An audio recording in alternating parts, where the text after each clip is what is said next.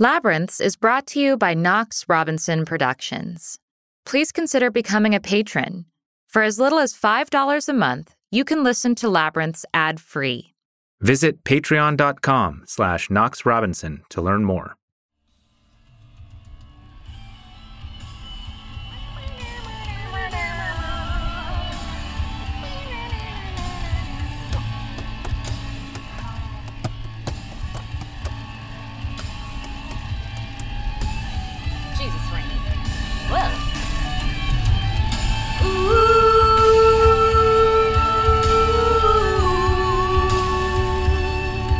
Well, here we are, driving through the darkness and the rain, listening to Jane's Addiction, on our way on a last-minute trip to Portland to meet Dave Navarro. As you know, the most rock and roll thing we've ever done, or will ever do. You know, I was just thinking, like, I hate being unprepared, and the thing that is just occurring to me now is I'm worried that I might be too young to just wing this. Or maybe I was just perfect and my whole role in this is to remember what it's like to have a crush on a greasy-haired garage rat. Speaking of...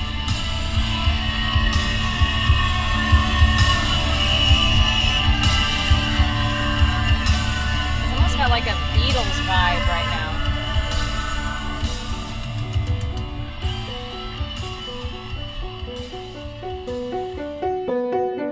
Feeling lost?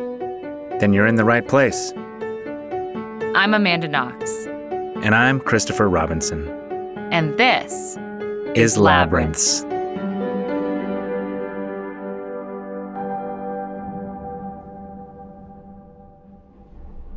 This all began when Amanda received a message on Instagram from Dave Navarro. Yes, that Dave Navarro. The black-haired, tattooed, devil-chic guitarist from the seminal 90s grunge band Jane's Addiction.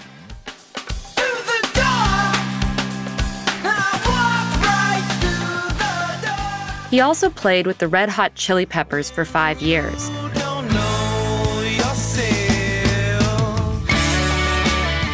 And provided the guitar on hits like Alanis Morissette's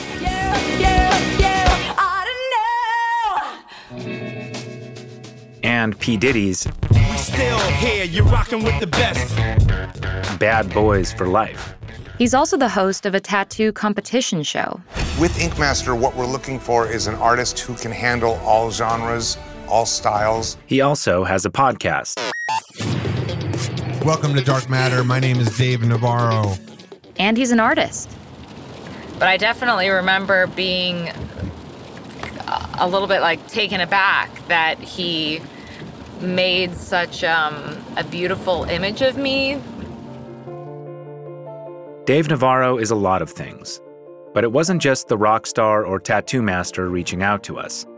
It was Dave Navarro, trauma survivor. We planned to meet up with Dave in Portland, 3 hours south of our house in Seattle, on January 18th. Then, on December 18th, Dave texted and said he was in Portland and ready for us. It was 9 p.m. It was raining. We'd both had a few glasses of wine. But we said fuck it, hopped in the car, and drove down to Portland. I'm wondering if when Dave was like, where are you? I'm ready for the interview. And we're like, oh, shoot, this is not in January. And he's like, well, gosh, I'm going to have to tell the mariachi band to go home. And then he said he was kidding, but like, what if he wasn't kidding? What if he really hired a mariachi band?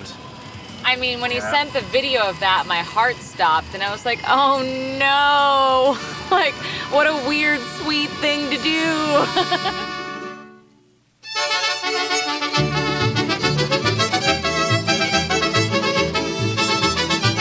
Yay, we're here!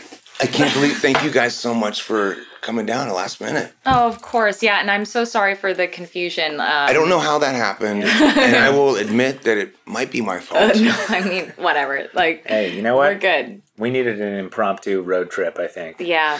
So anyway, I reached out to you because when I see people in pain or that have been traumatized, I'm very, what's the word I'm looking for? That that I claim to be. Empathetic? Yeah, I'm an empath.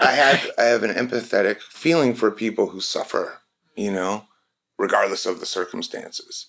In your particular case, I was relieved how it worked out, but I also was thinking about the lasting trauma.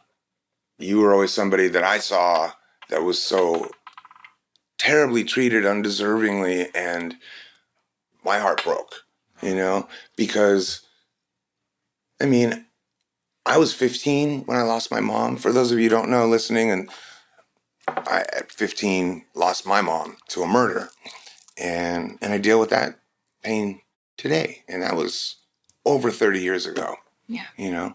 And so that's why. And so I reached out and said hi, and then I was motivated to do some art, which was so beautiful and flattering. Like, oh my God. It's only beautiful because you're in it. No. But no. I thank you for allowing me to do that. And I was able to raise some money for a charity you like. I have this thing about trauma kids, and I feel like we're a club. It's very, very hard to join, and you don't really want to join. But once you're in it for life. Yeah. You know what I mean? Mm-hmm. You don't want to be a member. Yeah. But once you're a member, you're a member. So I was doing street art, so I just wanted to have something recognizable. Right, people know. They know who that is. Then I got into this whole like religious iconography and looking at halos and so forth. And I came across that image of you there. I don't know what was happening. Can I ask you what was happening in that moment? So the one where I'm like, yeah. So that was, you actually picked a really good moment. It's stunning. That's a very special moment for me that you just happened to pick.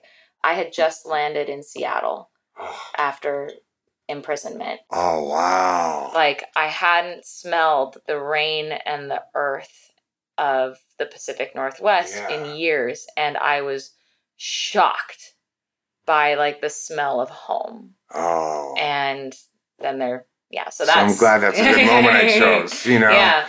That's just such a great moment. So it's so iconic and vulnerable and beautiful, and like you can't tell if it's a moment of sheer gratitude or if you're hearing something terrible. Right. You know what I mean? It could be anguish, it could be joy, you know, yeah. there's a really human moment in your eyes that's like really hard to get, where like there's so much feeling that you can't decipher, you just know it's deep. I mean, the jail time that I've done has been like stupid drug violations and whatever. So I have no concept of being isolated like that, but I have a concept of being in one existence one day, and then the rest of your life forever changed in an instant without your control, and riding those waves that you literally can't control, like a leaf in an ocean of torment. Yeah. And you're there all alone. And in my case, I was all alone because of my own reasons. And in your case, you were isolated and alone and far on top of it. You were only 15. I know.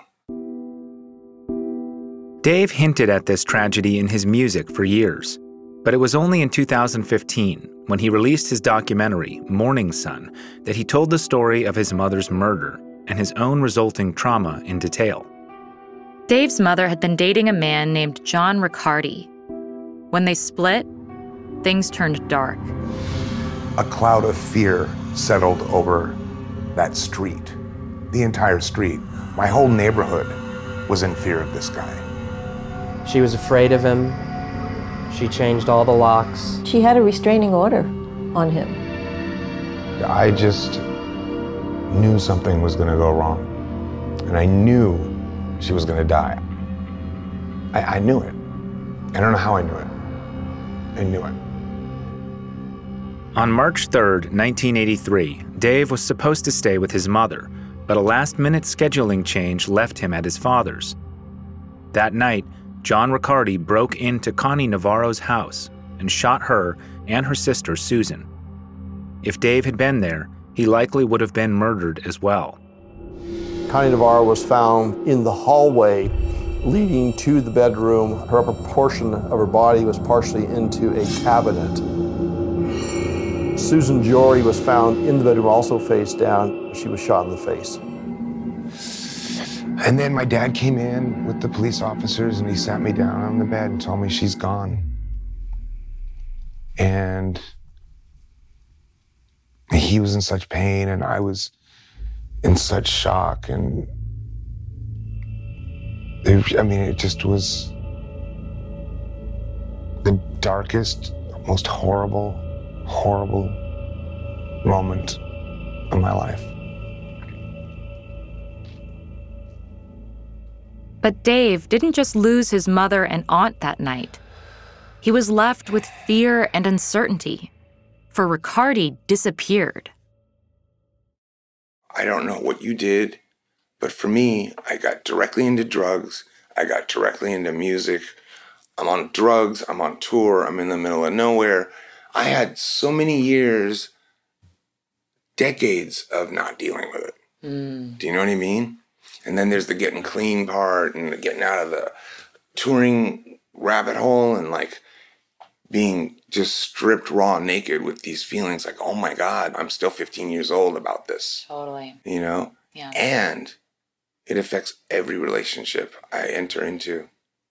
On an intimacy level, on a longevity level, you know, it's just the wounds of abandon and trust and heartache run so deeply that I'm still fighting it today.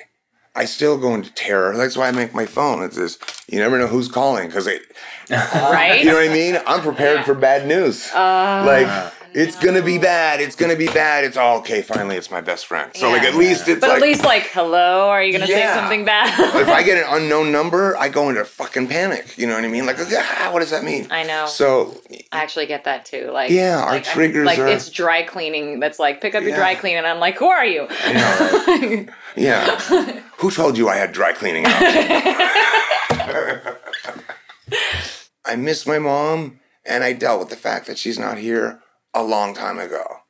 And it's not the death. It's not about the loss, but it's the physical manifestation of hypervigilance and anxiety and fear really just kind of made me not fun to be around. You know what I mean? And I was snappy at people and I didn't want to do things. I'm like, I don't want to go in there and do this. Or why are you making me do this? And as opposed to saying, you know what? I have a lot of fear about walking into a room full of people I don't know, and I'd rather sit this one out. I hope you can hear that. You know, I've learned that dynamic and it's okay. And when you speak that way, people hear you. They're like, okay. They're like, oh, yeah, of course you don't have to, you know what I mean? Instead of getting defiant and becoming a jerk because you don't want to expose that you're feeling vulnerable, so it must be something wrong with everything else. Right. No one told me there's people in there. I'm not going in there. No, what's going on is I'm afraid of going in there. And let's get honest. You know what I mean? Life is hard enough anyway for people who haven't been through anything. It is. People are handed out disorders left and right. Totally. I had a little suicidal period with basically no prompting, you know? Well, you're a writer, of course you had to have that. It's required. Nothing, no horrible bomb dropped on my life. No, it just, to cause that. Yeah, you know? It's a requirement to become a great writer, so box, check. He's going to be great. Hang on to him. Having a dark period doesn't make you special. Being willing to expose yourself is another story. We have to be those people, you know? We have to be the ones who are willing to show that vulnerability is okay. Vulnerability is a strength. It's a superpower. It's a super duper power, man. Yeah. It's easier to grab a hold of somebody's rage than it is to grab a hold of their heart. It just is. Do you feel that same weird connection to the trauma itself? Because I have a very weird relationship with the fact that so much of my life has been impacted by this thing that happened to me that I didn't do and I didn't make and wasn't of me. It just kind of happened to me. Yeah, of course. And it's shaped my life more than anything that I've actually done. Yes. It feels like. And I wonder, first of all, do you feel that same way about your own trauma? Absolutely. And how do you deal with that? Because for me, I struggle with that. I struggle with the fact that so much of my life is a result of something I didn't do, you know? Me too.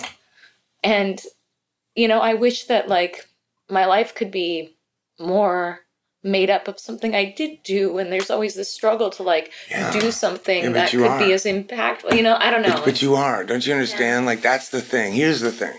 And this is what's so great about it. Yeah. I know exactly what you're talking about. And I went through the rest of I was in high school, so that's the kid with the murdered mom. That's the kid with the murdered mom. That was always the outsider. That said a whole new fucking, that, I don't even want to get into that thing. Yeah, and our parents will be there. Your dad can come. Like, all those little things, like, the devastating knives that continually happen and all that stuff. And I'm like, I didn't want this. I didn't do it. Please, I'm a regular person just like everybody else. Yeah. And you're not. You're stamped, whatever, a victim or a fucking perpetrator, whichever way. You're stamped either way. You know what I mean? It's like, you're just not going to be Amanda, in the store. And this is fucked to say, and I'll tell you the truth. Sometimes I have to find the gratitude in it. Like, okay, had it not been for that event, it was terrible. I wouldn't have dived into guitar music. I wouldn't have dived into rock music. My life wouldn't have turned out this way, where I'm in a position to help others. Yeah. And if you hadn't gone through that, you didn't have the gift nor the notoriety before this to reach millions and millions of people with hope. You know what I mean? Yeah, it's so weird. And even you feeling sad and talking about it openly gives people hope, because because think about what people see. They see the documentary, they see my film, either one, and they're like, see, these guys went through these terrible things and they're fine. Why can't I get through my thing? We're not fine. We're not fine.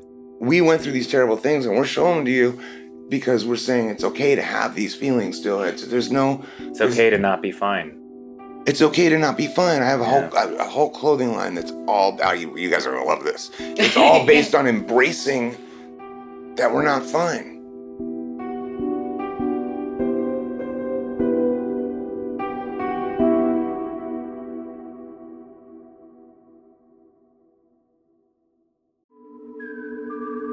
We could give you lots of reasons to support Labyrinths on Patreon, including ad-free episodes and exclusive patron-only content. But why not hear it direct from a listener? My name is Henry, and I've been a supporter of the Labyrinths podcast for some time. I can totally relate to the concept of feeling lost, and I think the stories have helped me tremendously getting through these last couple of years, and I think they would help others as well. Visit patreon.com/Knox Robinson.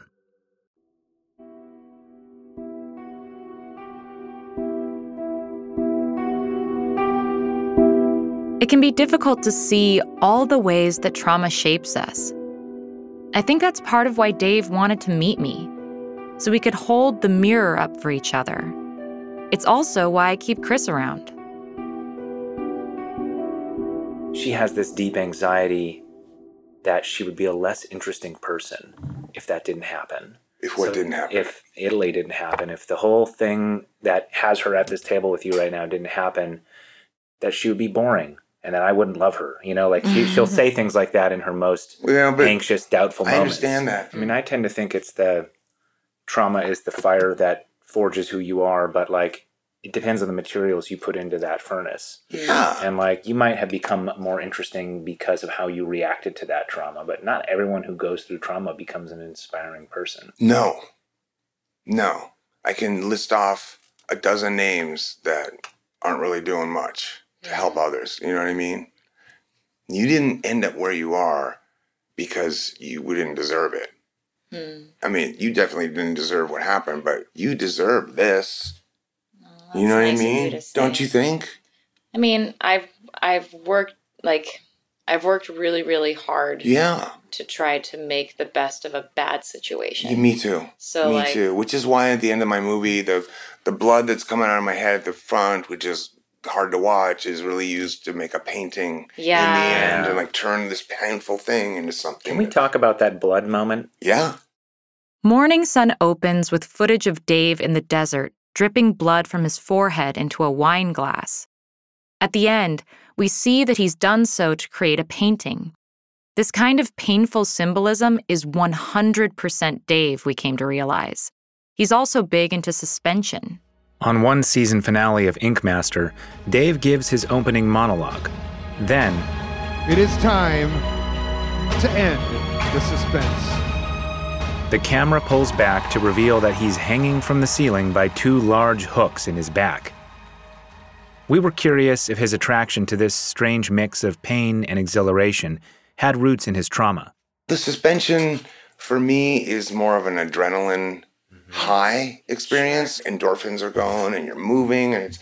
right, like marathon runners will like get high on adrenaline. Yeah, to me, it's the same thing, but I'd rather do this than run 20. You know what I mean? Because when I'm done, I'm still in my backyard. Yeah. You know, I've got to come 24 back. So how does that world compare to the Coke binge world though? Like, oh no, it's a totally different world. Because what makes them different for you? Well, for me, the suspension world is all about community and friendship and trust. Yeah. And there's a very strict procedural method in which we do this. We don't just throw up hooks in the backyard and get on. I'm like, totally. These guys are trained. There's gloves. There's all this. It looks like an operating table. Mm-hmm. And even though it appears painful, there's a real bonding tribal feeling. Whereas in the Coke binge world, it's really destructive. And ultimately, everybody's out for themselves, and nobody is really standing there in case you fall when they're doing Coke. The suspension stuff, it turned out, was far more about trust than pain. That made perfect sense.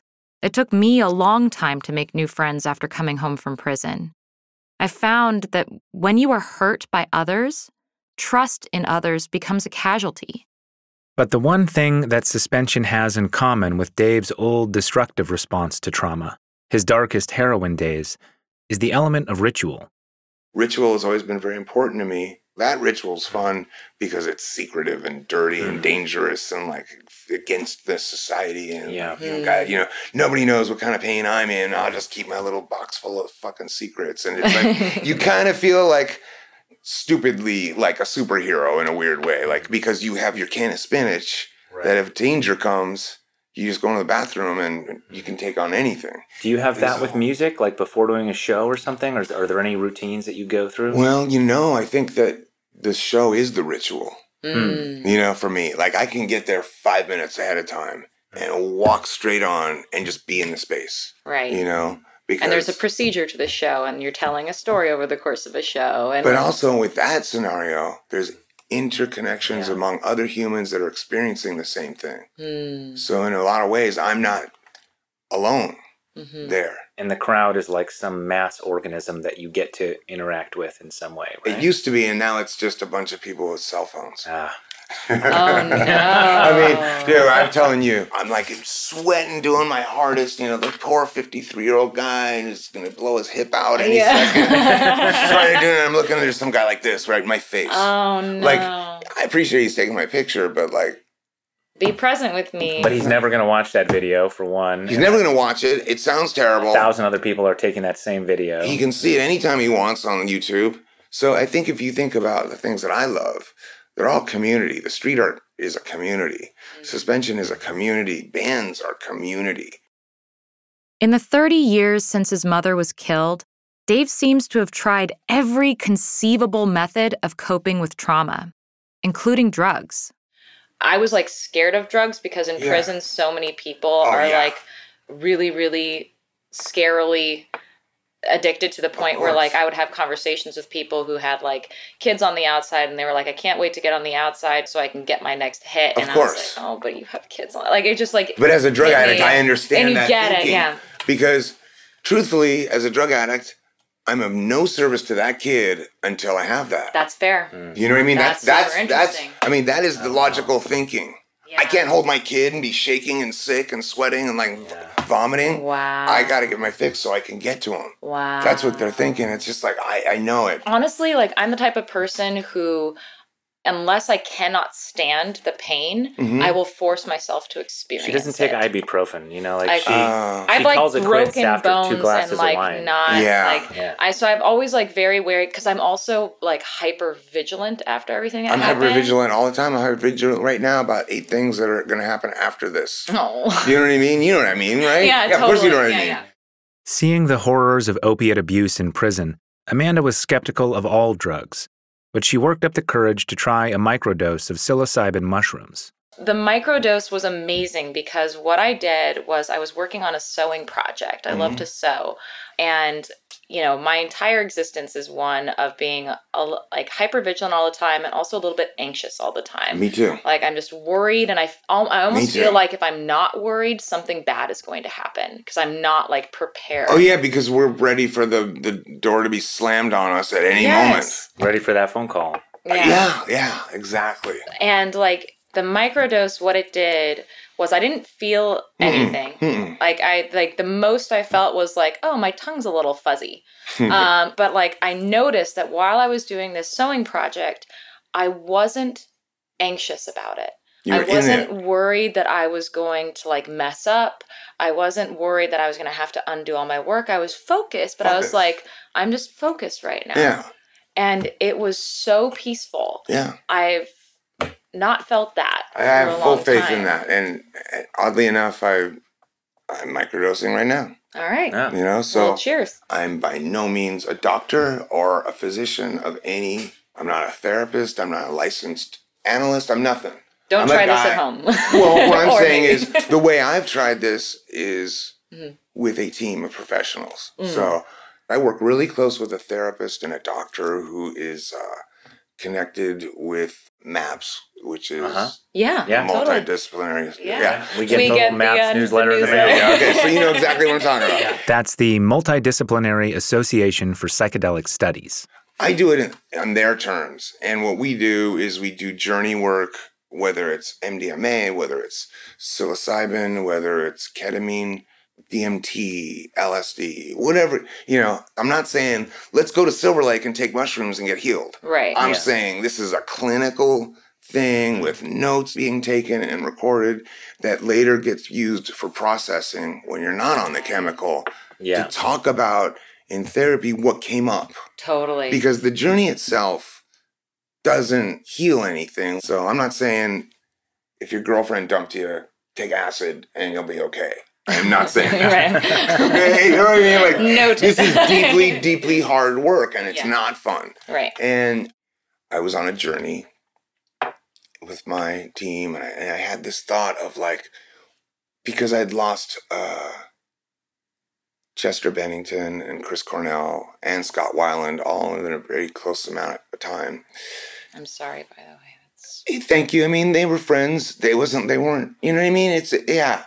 It was a hurtful thing because, it did hurt. I was sobbing for all of those. Those were real people for you. Yeah, because I know what they were feeling and I've been at that point where I wanted to end it all. You know what I mean? And I just didn't by the grace of whatever there is. And I went through a big cleansing process through the journey where I wept a lot and cried a lot and thought about a musical experience that would promote healing rather than suffering, going through the notes later. And it wasn't for like 6-8 months later. And then we did the show and I was in it and I was playing it and it didn't even occur to me. And I was feeling so in the moment, at peace, with no ego because it wasn't a band. We weren't making money. It wasn't about that. It was about the feeling and the people and the cause. And like, and usually, to be an entertainer, there's a level of ego involved. You kind of even have to put on a false sense of ego just to get up there. Right. You know what I mean? Totally. Just to have the nerve to step out there. Totally. And then I got this real, like, expansive view of connectivity. Just like the typical, we're all connected, man, but like I really felt it. Yeah. Like we're all made out of the same kind of particles and however big or small our feelings are, they're all relative and important and ultimately meaningless. And they can remain meaningless or you can do something about them so that they're not meaningless. So that's really the best that I can do with that question. Mm-hmm. You know Yeah, what I yeah, mean? yeah. And not to really be grateful for it, but like at least look for the outcome. I don't know that you would have met this gentleman the way you did. No, I wouldn't. Okay. I wouldn't. I mean, I don't know have, how you guys met, but it's like, you know. We have a pretty cute meeting story. Do you want to hear our meet cute story? Do I need to get a bucket? Or is it, how cute is it? I want to know. I'll tell you that story another time. For now, all I'll say is that finding Chris was huge for processing my own trauma. For that depth of trust enables deep vulnerability. And that's the only way I can really confront some of the things that still haunt me. Dave hasn't been so lucky. But I would say that I still struggle in the relationship department because, and I'm sure a lot of my ex-girlfriends will attest to it, I'm terrified of being smothered. Okay. But I'm also terrified of being abandoned. So you have to have just the right amount of like attention. Pay attention to me. Stop paying attention to me. Pay attention to me. Stop paying attention. It's fucking the nightmare, and it is. That's it. That's your. That's what. But it is ultimately what I do know is that it's ultimately narcissism. Really, I mean, because that's me wanting it to be the way I want it to be in all times. When I want my space now, I don't want it now. I want you here, I don't want you here. It's narcissistic, I understand that. But that's a narcissism that I've built up over many, many years as a protective wall. Why? Because I probably don't want to get my heart shattered again. Yeah. You know what I mean? Is it a thing you've come to recognize and deal with, or is it something that you're on a journey to change? I'm on a journey to change it. I mean, because the fact of the matter is, it's all fear-based. Because the fact of the matter is, when I get in a relationship and I'm cruising in it and it's good. And when it ends, I survive. Yeah. And I'm like, oh, that wasn't that bad. But I still have that mechanism. You know what I mean? That mechanism that makes me freeze up like, oh my God, that's 4 texts in a row. Yeah. Oh, wow. You know what I mean? You know what I mean? And it's like, I don't even know who it is or what it's saying. That freaks me out. Like, smother, smother, smother. I can't do it. But then I'm the same guy who's like, what the fuck, man? This thing hasn't rang in 30 minutes. Where is she? So I'm a nightmare. You know what I mean? You know, she hates me. You know, she's out with my friends, and I'll write the story of like, the mind games. Every one of my friends, they're all at my house taking turns on the girl I love because and laughing at pictures of me. In my experience, when deep trauma is involved, a relationship isn't going to survive unless you dredge it up to the surface. Has your trauma caused you to navigate mentally into areas you'd rather not? You know what I mean? Or dwell? So I am almost like deathly afraid of being gaslit. On the one hand, I'm always afraid that I need to be protecting myself. And then at the same time, like I've had to like trust that I can express my fear about something to the person I love. Like we've had amazing conversations that I have never had with a partner before, where I'm like, this is what I'm afraid is happening right now. Yes. And I need you to tell me what your experience of what is happening. Right. And we need to reconcile those like experiences of what's happening right now. And maybe I'm wrong, and maybe you're wrong, and maybe we're both wrong, and we need to like figure that out. And you come at it with love. And like he has to like find me, like I'll be like in the closet hunched over, and he'll be like, all right, let's turn on the light in the closet. Let's have a conversation. Yeah, it's not normally that bad. And in the like lead up to us going back to Italy this last summer, it was that bad. Yeah. She was going to dark places. And that was tough. Dealing with trauma is hard work. And frankly, if you're out there listening, thinking about your own trauma, your own crying in the closet moments, let me just say, sometimes the best therapy is just to cut yourself some slack. Give yourself a break. Have a glass of wine. Or why not? Smoke some weed. We took a little break from our conversation with Dave. He wanted to hit his pipe, but I offered him my vape pen instead. Man, that pen... Oh, is that too powerful? Stronger. They've had it legal longer than us. Oh yeah, they know what they're doing. Yeah, that was you did the low setting. But also... What are you saying, Chris? Are you telling me You're I'm a pussy. Wow, he's shaming me. Thank you. Yeah, don't shame. I just opened up to all my vulnerabilities to you, and then you shame and judge. Yeah. Wow. Nice guy. He's still learning. Nice guy. You fucking.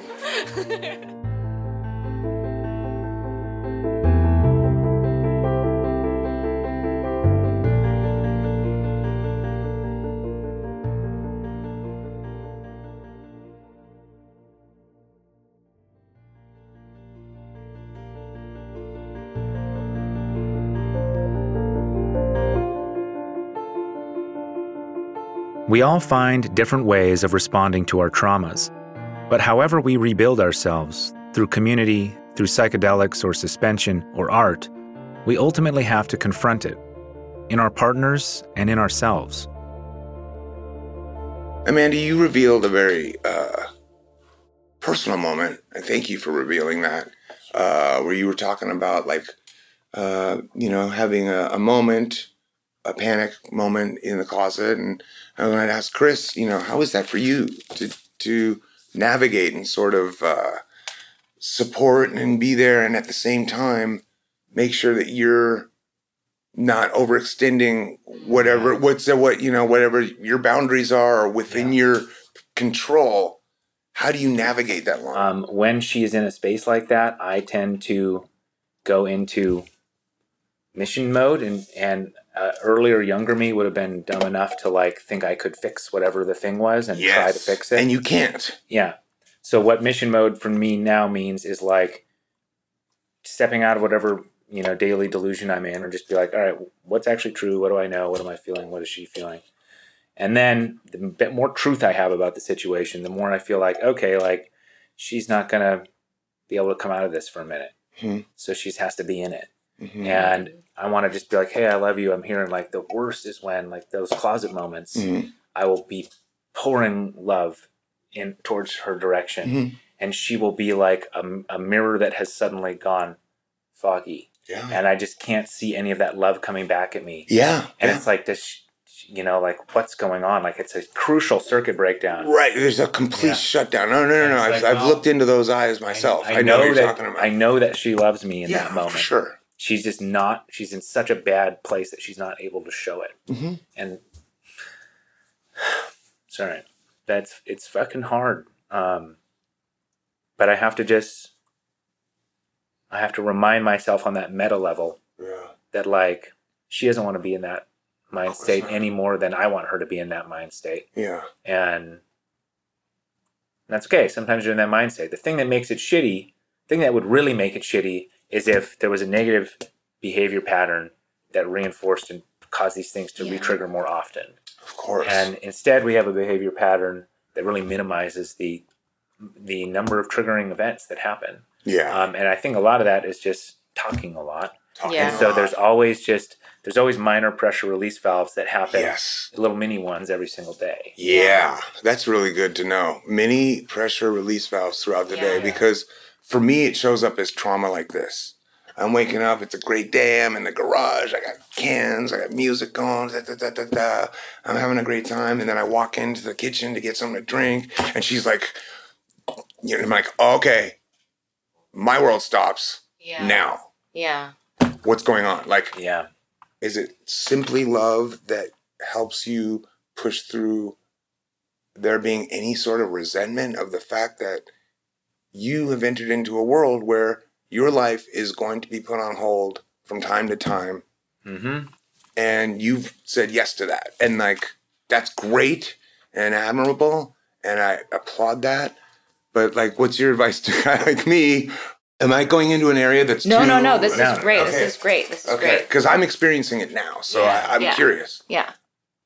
I understand that in our relationship, I'm the one who is bringing a more trauma-informed perspective to the table. Sure. And not even necessarily because I think you have to have gone through more trauma than someone, but I'm also just more sort of stuck in processing my own trauma. Sure. And when I think I'm worse at being a supportive person for you than you are for me, because I don't have your level of self-confidence to always remember that it's not about me. Like sometimes when he's going through his highs and lows, I'll think that I have done something terribly wrong. And that will then send me into my spiral. And then I'll start going into my spiral. And then he's like, what are you doing? Just be nice to me. To me, I call that reverse narcissism. It's all about me, but I'm making everything horrible. Right. Yeah. You know what I mean? Like, it's still all about me, but I'm making it all bad. You're the villain in your own story. Yeah. The thing that has really helped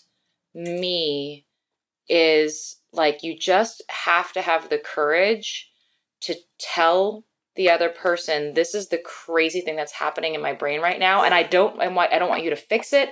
I don't want you. I can't help but know that it's going to affect you. But like, how about we just talk about it so that instead of it being on top of me and on top of you, it's in front of us and it's in front of you, and now we can both look at it together.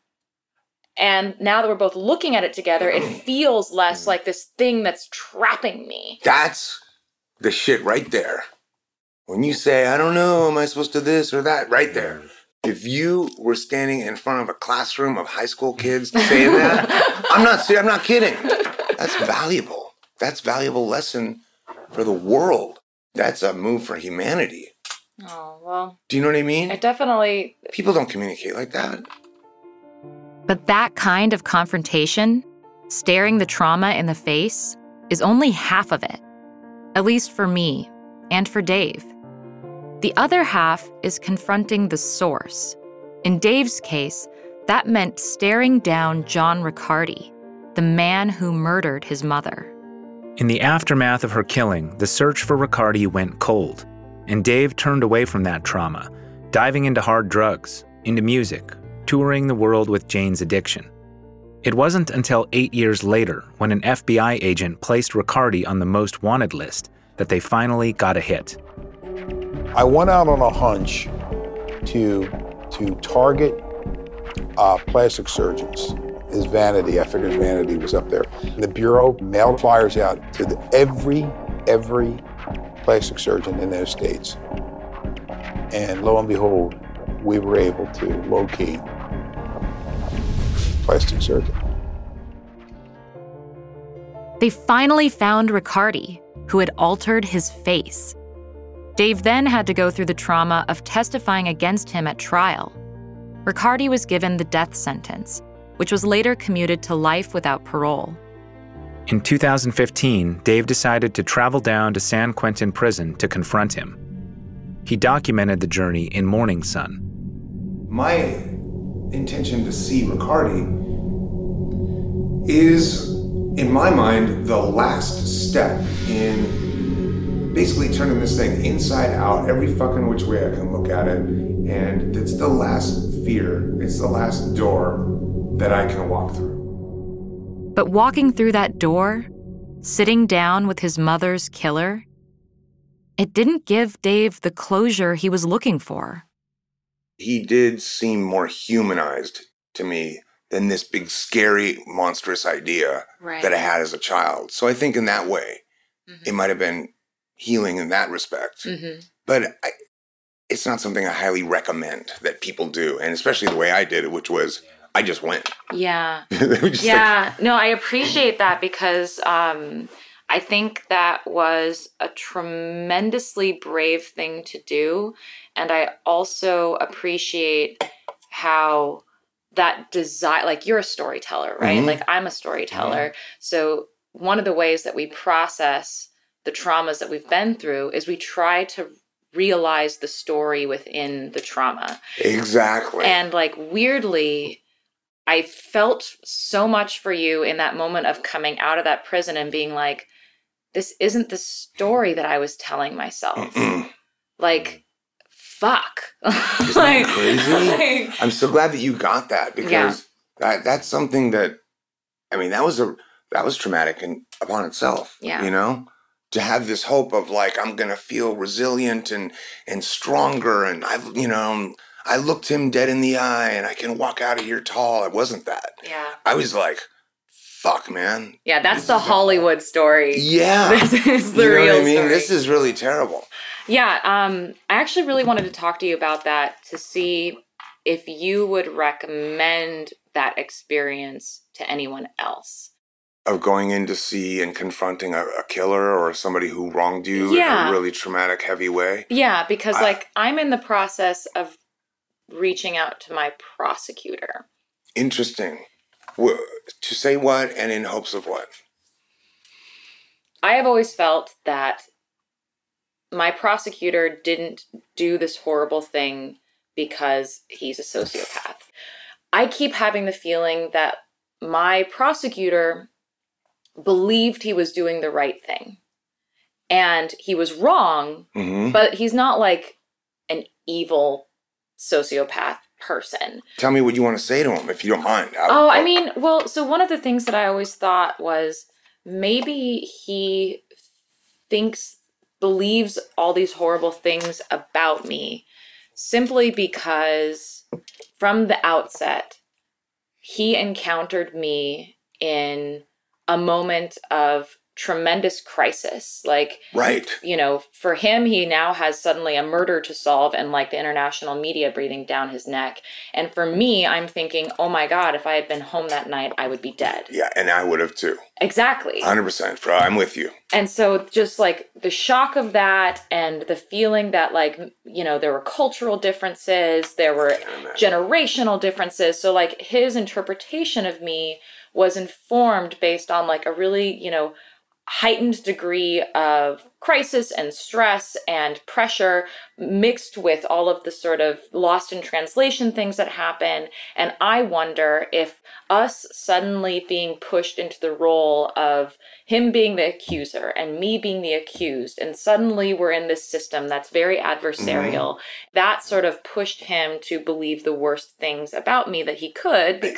So, in a nutshell, is the letter that you propose to send to do some exercise where you clean yourself of something, or do you expect a response or want a response? Because that's the danger, is in the expectation. I know. I can't help but get my hopes up that he's gonna get it, that he was wrong. But I don't know if he ever will get it. And what if he doesn't? And if he doesn't, am I okay with that? So I'm curious to know, what do you think? I would write the letter. Have you written it? Yeah, I figured. So that was the exercise number 1. Just write the letter. Okay, it's written. Now you know what you want to say. That's great. Now, I don't know what kind of work you do, if you see a therapist or not, or if you have your own spiritual sense. I'm not even going to... This is the therapy. Right. Yeah. Mine too. Yeah. Okay. So in my experience, having expectation is the danger. When I got in the room with him, I saw the level of narcissism and ego and delusion and sickness that I was dealing with. It was devastating. It was I walked out of that and I'm like, you gotta be fucking kidding me. Why did I even waste my time? This guy's a fucking bastard and he should rot in jail, and that's it. Right. I wanted something that I didn't calculate in my head ahead of time. I wanted some kind of remorse. I wanted some kind of humility. I wanted something. Even though I knew I wasn't going to get it, I hoped for it. Yeah. Or because you want to see if there's a sliver of remorse in this guy's eyes. Yeah. There was not. Ugh. Not a sliver of remorse. If I was more prepared walking into my situation and said, okay, this guy claims he didn't do this. He's not going to admit to it. He's not going to cry and beg for forgiveness. If I was said all that stuff to myself and said, you're doing this because you need an ending to your movie. Let's get it going. You know what I mean? Let's call it what it is. Yeah. Right? This brings us to the question of what story we're telling when we interrogate our traumas, and who we're telling it to. Dave was filming his journey to confront the man who killed his mother. And here I am, converting my trauma into podcast material, dramatizing my own journey to reach out to the man who wrongfully convicted me. Not everyone's a storyteller, a performer. But when you are, the line between processing your trauma and performing it can get pretty blurry. Because a lot of people are also performing their own self to themselves. right? Like they. Oh, right? you're really in touch with that, aren't you? Well, you really had to bring that one up. Wow, just fucking flying home with that thought. Yeah. Performing for yourself. Have I ever done Performing yourself to yourself. Performing yourself to yourself. No, that doesn't ring any bells. It sucks that you have that. I mean, everyone has that. Everyone has it, right? And I think that for sure. I think people are investing more in the performance of themselves than they are in themselves. But is performance inherently inauthentic? For Dave Navarro, not when it comes to music anyway. When it comes to performance or being on stage, I'll put it this way. Like, yeah, I amplify. But it doesn't feel not authentic to you. No, it doesn't, because but it's an amplified part of myself. So when I perform and I amplify a part of myself, it's a real part of myself. I've just chosen to focus in on that part to avoid all the rest. Like, hey, everybody, look over here. And then this stuff can breathe. But then I go home and that stuff I could care less about, and that stuff can breathe. Trauma can be hidden, buried deep. But when you do the hard work of pulling it to the surface, you also have to be careful not to let the story of your trauma define you. You have to be careful not to wear your trauma like a mask. I'm trying to lose all the reasons I would need a mask. Yeah. You know what I mean? Like, I don't need that. That's a great way to put it. Lose the reasons you would need a mask. Yeah. For us, that means surrounding ourselves with people like Dave Navarro, who are real with you from minute one. It means caring more about asking good questions than reciting acceptable answers. Driving back home through the rain, I didn't have some magical solution to the trauma that still haunts me. I didn't even feel less lost. But I did feel less alone. Join us next time as we sit down with a good friend of ours, Tom, someone who was there for Amanda and her family in a time of need, and who is now stuck in a labyrinth of his own with 7,000 miles of ocean between him and his destiny. So come on, get lost with us. Find us on Twitter, @AmandaKnox, @ManUnderBridge, @KnoxRobinson.com, and subscribe so you don't miss the next episode of Labyrinths. This episode was written by us, edited and sound designed by Chandler Mays, with theme music by Josh Budo Karp.